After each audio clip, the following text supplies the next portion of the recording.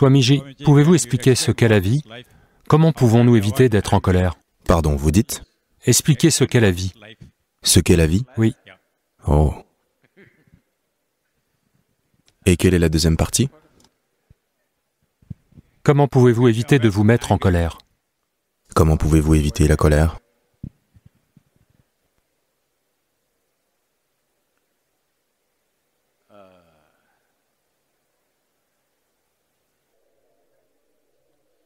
Regardez, si vous conduisez dans les rues de Coimbatore,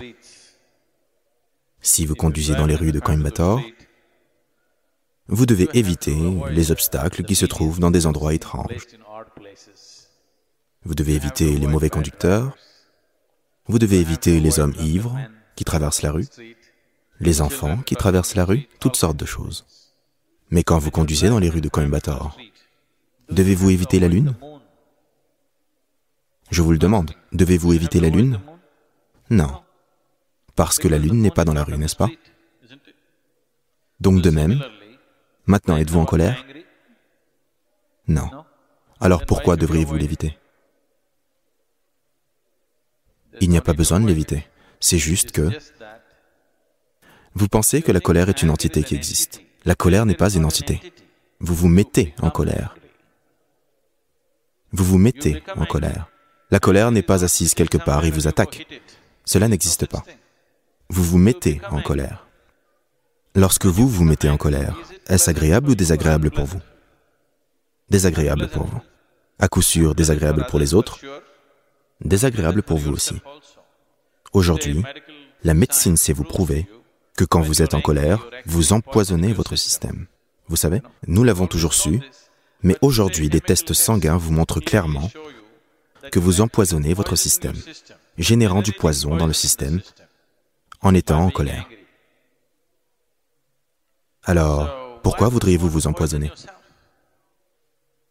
Ce n'est pas un acte conscient. Vous vous empoisonnez, vous vous causez des désagréments,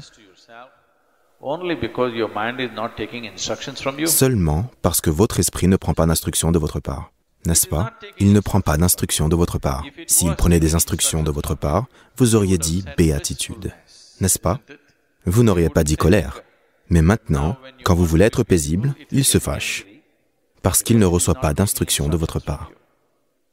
Donc, si votre esprit ne reçoit pas d'instruction de votre part, vous devez y prêter un peu plus d'attention. Pourquoi ne reçoit-il pas d'instruction de votre part?